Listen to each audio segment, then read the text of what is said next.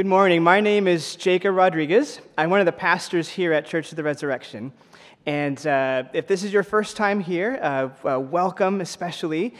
We are starting a new series, and we're going to get into that in just a few seconds. But let's start by, first of all, praying and getting our hearts in the right place to hear from our God.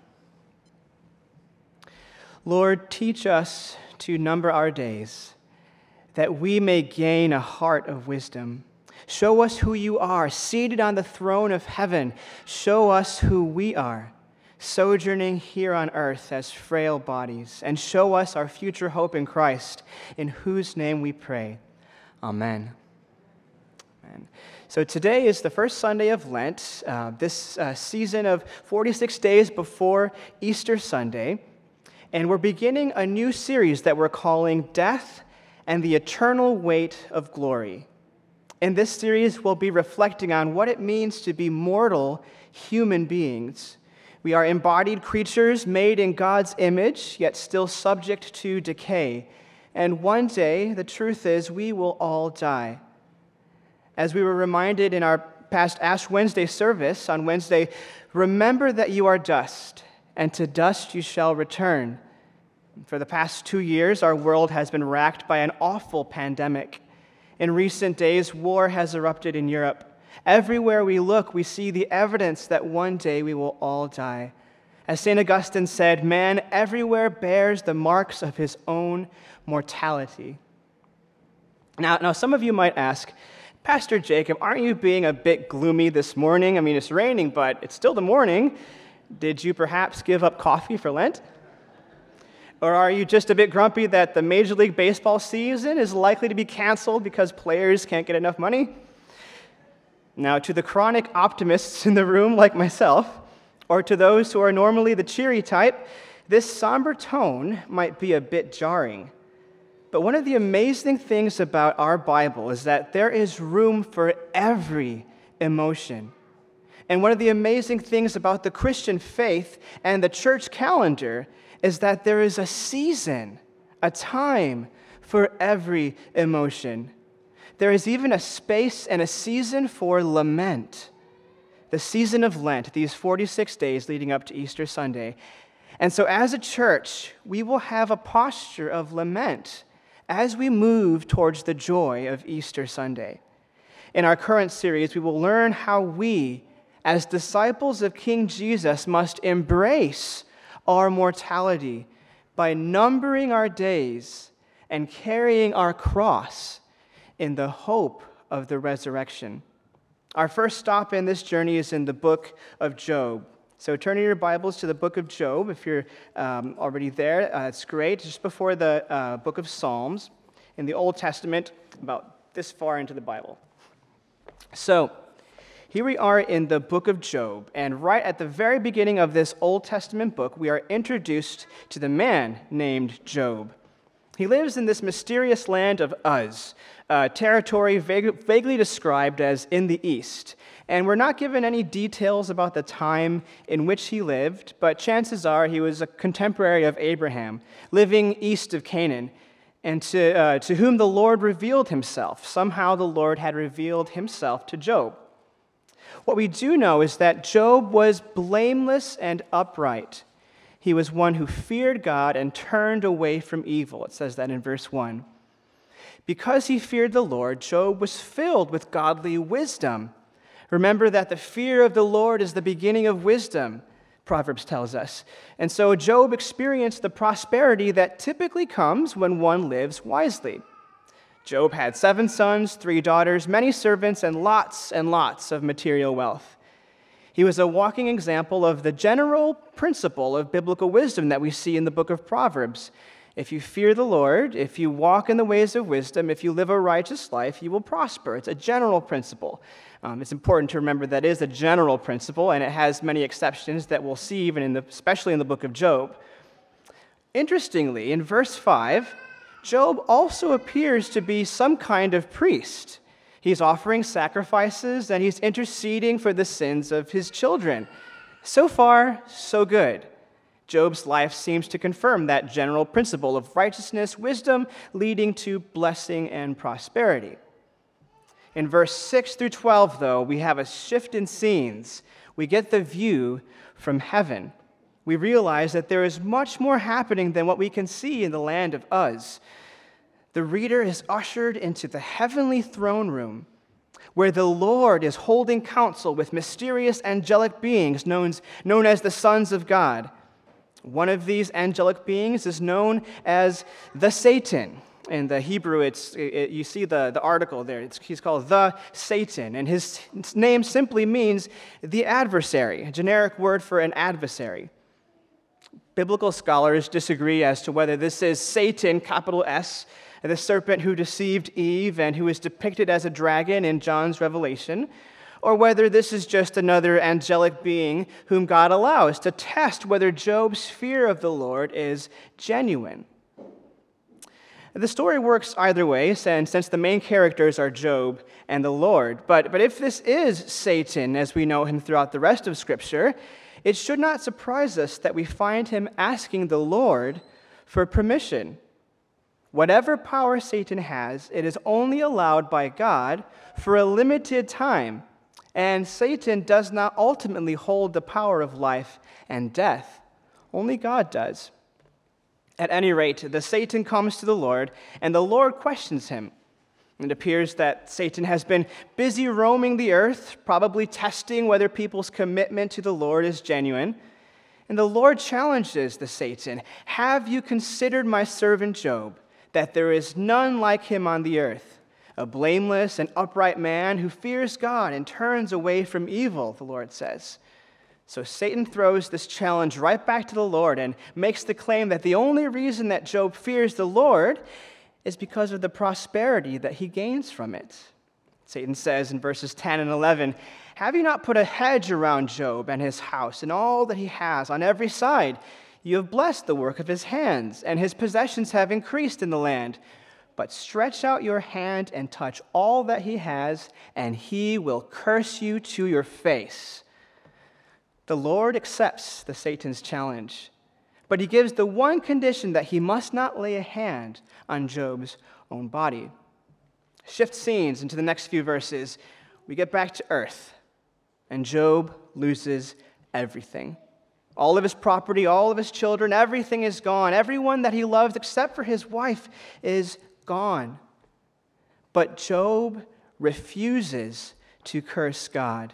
In verse 20, it says he worships the Lord from the bottom of his distress, from the pit of his suffering. He worships the Lord. He still fears the Lord, and he still turns away from evil. So the Satan goes back to the Lord, and he ups the ante. In verses 2 to 5 of chapter 2, he says, "Skin for skin. All that a man has he will give for his life, but stretch out your hand and touch his flesh and bone, and he will curse you to your face." The Lord allows this Satan to afflict Job's body. Suffering touches Job's own flesh and skin, reminding him of his creaturely limitations and of his own mortality.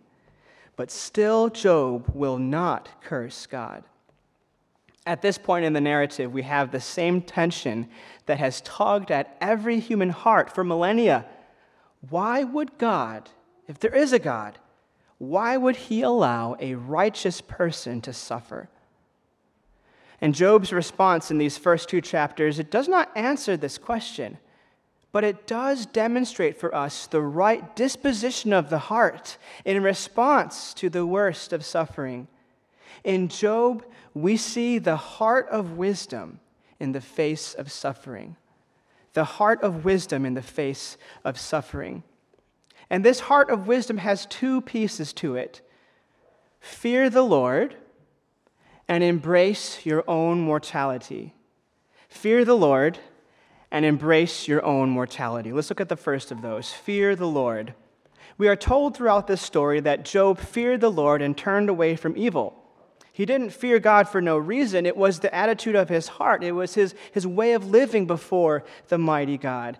And towards the end of Job's long poetic speeches in chapter 28, Job declares, "Behold, the fear of the Lord, that is wisdom." So what does it mean to fear the Lord? Simply, it is to recognize that God is big and we are small. It is to acknowledge God's place in the universe and to see our own place in relation to God. God is all-powerful. We are fragile. God is all-knowing. We know so little of this huge universe. God is not bound by space and time. We are bound by the limits of our own skin and our schedules. God is immortal. We will one day die. God is big. We are small. Now, when you encounter something or someone who is much bigger than you, the proper response is to tremble with fear. My little daughter Lexi absolutely loves little animals, the furry ones. Bunnies, kittens, puppies, you name it. But I'll never forget the first time she encountered a big dog twice her size. Furry, playful, exuberant, gigantic Huckleberry, beloved dog of Lou Bailey and Bill Maher. My little daughter trembled with fear at the sight of a dog twice her size. And when we consider the nature of God, however, this fear is not a crippling fear. For God is not only fierce and almighty, he is also good. To this day, Lexi talks about Huckleberry with fondness because she soon discovered that Huckleberry is a good dog. Or to use an analogy from one of my favorite books, the Lord of the Rings trilogy, in the Two Towers, Aragorn, Gimli, and Legolas are searching for their hobbit friends, Pippin and Merry, in the Fangorn forest. They know that they're on the stomping grounds of the evil wizard Sauron, and they have mourned the death of their dear friend, the good wizard Gandalf. But suddenly, in this forest, they encounter an old man in the forest who throws off his gray cloak and shows them that he is the powerful white wizard. Thinking that this is Sauron, they grab their weapons, but to no avail. The wizard immediately overpowers them. But then in their hearts, they recognize the unmistakable face of their friend, Gandalf, risen from the dead. Sorry for the spoiler if you haven't read it yet. Listen to what Tolkien writes. They all gazed at him. His hair was white as snow in the sunshine, and gleaming white was his robe. The eyes under his deep brows were bright, piercing as the rays of the sun. Power was in his hand. Between wonder, joy, and fear, they stood and found no words to say. The fear of the Lord, when properly grasped, mixes with deep wonder and joy when we realize that this great God is for us and not against us. Look at the words that flow from Job's heart as he worships the Lord in the midst of his suffering and refuses to curse God. The Lord gave, and the Lord has taken away. Blessed be the name of the Lord. Or in chapter 2, towards the end, shall we receive good from God and shall we not receive evil? Job has accepted the reality that God is in heaven. He does whatever he pleases, always acting according to his infinite wisdom that is beyond our human comprehension. So the second part, when we realize that God is wholly other, beyond our comprehension, big, we realize how small we are. We need to embrace our mortality. Secondly, when we see God for who he is, this is what it shows us about ourselves. And oftentimes we think of these limits as mere hurdles to overcome. But God does not call us to overcome our human limitations. Rather, he calls us humbly to embrace them. Hear the words of Job embracing his limits, his mortal limits in his sorrow, in verse 21 again of chapter 1. Naked I came from my mother's womb, and naked I shall return. The Lord gave, and the Lord has taken away. Blessed be the name of the Lord. Now, our Western culture does not like the idea of fearing a God in heaven or of embracing any kind of limits on us humans. Rather than fear the Lord and embrace your mortality, our culture says, fear no one and defy every limit. Basketball Hall of Famer Kevin Garnett, after chasing an NBA championship for 16 years, finally won the 2011 NBA championship with the Boston Celtics. When he was interviewed after the deciding game, he famously said, "Man, I'm so hyped. Anything is possible. Anything is possible." It's an amazing video. Also, look up the Key and Peele kind of riff on that afterwards. It's a hilarious video. Kind of like deconstruct that ad absurdum. It's hilarious. Someone kind of in a cartoon fashion, exemplifying how when we feel that everything is possible, we realize how absurd that is. From Walt Disney all the way to our college commencement speeches, we are told that you can be whatever you want to be. You have no limits. But I'm sorry, Mr. Garnett. The reality is exactly the opposite. Not everything is possible for us humans. We are indeed bound by creaturely limits, and these limits coalesce around the simple fact that our bodies are frail, and one day we will all die. Theologian Todd Billings, whose book we are reading as a church during Lent, who himself has a terminal condition, he reminds us that embracing our mortality, it actually frees us to truly live. How so? Because it shows us that life is more than just self-preservation. Billings says, rather than being a pathway to morbid despair, embracing the daily reminders of our mortal limits can free us to experience sorrow and joy as earthly pilgrims, strangers and foreigners looking forward to a homeland that will be the very home of God. So we see in Job's life, in his response to suffering, the heart of wisdom in the face of suffering. Remember that the Lord intertwines with fearing the Lord, that when we fear the Lord, it's intertwined with wonder and joy when we realize that God is for us and not against us. But at this point in the narrative in Job chapter 2, Job probably does not feel that God is for him. He expresses the honest, raw emotion that each of us feels when it seems that God is not for us. If we're honest with ourselves, we have all felt that way at one time or another. We may have gone through entire seasons where that is just the feeling of our heart that we feel in our bodies as we walk through life. But Job's own life, even here in the first 2 chapters, gives us glimpses of a hope that never dies. Remember that Job was a priest. Remember that Job was a righteous man whose sufferings were no punishment for anything that he had done that was wrong. Remember that Job's own skin bore the marks of his own mortality. But there would come another man, another priest, a perfect high priest, completely righteous, sinless. He would suffer the full weight of death on all of our behalf. As the tabernacle of Moses in the Old Testament was covered with the skins of an animal, so the glory of God will be veiled in the flesh of this man, Jesus Christ. He is God in the flesh, with human skin pierced by thorns and a Roman spear. He would give his own life away that we mortals might live forever. Job reminds us the Lord gives and the Lord takes away. The ultimate gift was God himself, in Christ, giving up himself, taking away his own life to give us life through his death. And in the cross of Christ, we see the Lord giving and the Lord taking away. And in this death, we see the seeds of imperishable, resurrected life. Fear the Lord. Embrace your own mortality, and remember that God is for you and not against you, because he has taken all of your sorrows in his own human skin. Cling to Christ in your daily experiences of death. When faced with suffering, what does it look like in real life to fear the Lord and embrace our mortality and cling to Christ? Perhaps you face chronic illness. Perhaps you are facing the sorrow of childlessness.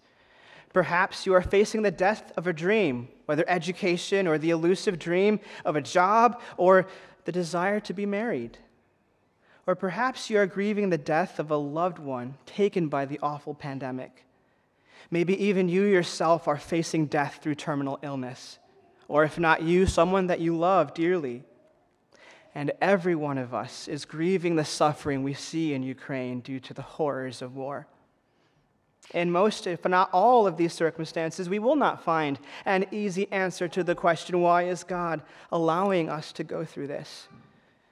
This side of heaven, the answers will remain largely out of our reach. But like Job, we must run to God who is bigger than us and acknowledge that his wisdom is beyond our own, and we must fall before him and worship. And when we remember that we are dust, we come to realize that literally every breath we have is a gift from God, the giver of life. Each day given by him, each moment an opportunity to remember that we are in God's hands, and he is moving us toward the perfection to which he has called us. Yes, through death, but with glorious life on the other side. United to Christ, who took on our mortality and paved the way to eternal life, we find our hope even in the face of death. And in this season of Lent, if you are facing suffering, pray these truths until they sink deep into your heart. Even if you don't feel them, say them out loud, even with tears filling your eyes. Lord, teach me to live that I may dread the grave as little as my bed. Teach me to die so that I may rise glorious at the judgment day. Let me close now with an example of a Christian who, like Job, discovered the posture of lament, and through lament, found hope. Alfred Lord Tennyson, the great poet of the 19th century, in Victorian England, he lost his closest friend to a premature death, and he grieved dearly the loss of this beloved friend. As he grieved, he penned these words that exemplify the fear of the Lord and the tenacious pursuit of hope in Christ. This poem is a prayer to Christ. Strong Son of God, immortal love, whom we that have not seen thy face, by faith and faith alone embrace, believing where we cannot prove, thine are these orbs of light and shade. Thou madest life in man and brute. Thou madest death, and lo, thy foot is on the skull which thou hast made. Thou wilt not leave us in the dust. In the dust thou madest man, he knows not why. He thinks he was not made to die, and thou hast made him. Thou art just. We have but faith we cannot know, for knowledge is of things we see, and yet we trust it comes from thee. A beam in darkness, let it grow, but vaster, we are fools and slight. We mock thee when we do not fear, but help thy foolish ones to bear. Help thy vain worlds to bear thy light. Forgive my grief for one remove, thy creature whom I found so fair. Tennyson here is speaking of his friend who has just died. I trust he lives in thee, and there I find him worthier to be loved. Forgive these wild and wandering cries, confusions of a wasted youth. Forgive them where they fail in truth, and in thy wisdom, make me wise. Brothers and sisters, in the wild and wandering cries of our hearts like Job, let us go to God in our lament, even if we are perplexed by the suffering that we are experiencing and cannot explain away. And let us remember the greatness of God and our own frailty. And in our frailty, let us cling to Christ by faith. Only in this will we find the wisdom we need to persevere through this mortal life in our journey to Easter Sunday. In the name of the Father, and of the Son, and of the Holy Spirit. Amen.